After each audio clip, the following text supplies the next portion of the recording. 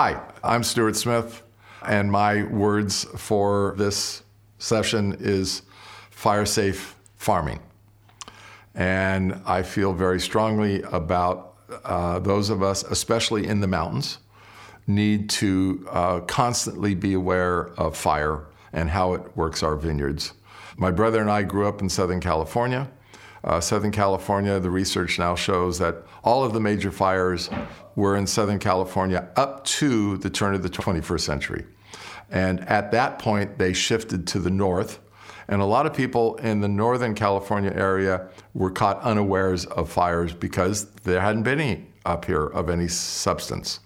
But for Charlie and I, it's always been a concern. As a matter of fact, when Charlie was a 12-year-old Boy Scout, he got called out on a fire line in Malibu. So it's been there. So when I talk about fire-sensitive farming, fire-wise farming, we farm in a way that the vineyard should be a fire break. And that means the fire can't go through it. And to do that, we do spray underneath our vines. I make no apologies for that. And I do it in a very sensitive way. I don't spray until about the first week in March. First or second week in March, because I want the cover crop underneath the vines to grow up to a certain height so that when they die down, they lay flat and they are there to protect the soil with the first big rains or two that come through. And then the seeds get up and going again. The other one is that we've been non-till. I think I can safely say this. I think we were the first non-till vineyard in Napa County. I did some work for the old Soil Conservation Service. We tried some different seeds up on the mountain to see which seeds might be considered the best seeds for a cover crop, for a permanent cover crop. And it's kind of interesting when you're looking for a seed for a cover crop.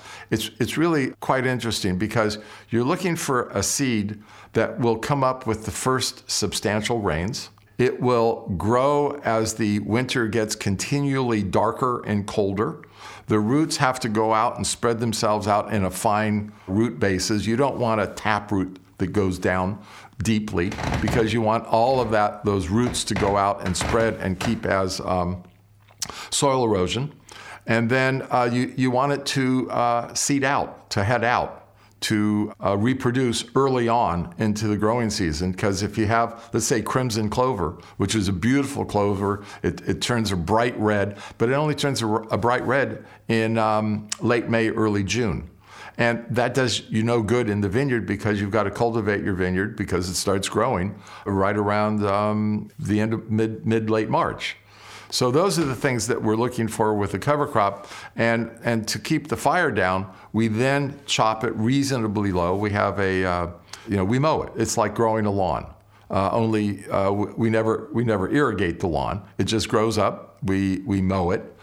We keep it about an inch or inch and a half high. And that allows for almost any kind of storm to come through to protect the soil from any erosion. For instance, on October 24, 2021, we had a massive rainstorm come through. We had 14 and a half inches in one day, had no soil erosion because we'd been non-till. Then the other one is that if at some time, like in 2020, we're in a drought, and it's a fire-sensitive day, in other words, a red flag warning, we might consider to go out and disc our avenues so that we can keep the fire at an abeyance. And then with more or less a clean strip underneath the vines, if there's not enough material there to burn, so it acts as a fire break. We have the avenues cut. We've moved all of the fuel away from the fence. So in the 2020 fire, as an example, I like to describe it as that we were a island in a sea of incinerated forest. I don't think we lost a single vine. There were maybe 30 vines that their leaves got scorched in the Merlot. And this is just one of those things that we have to plug into in present day farming.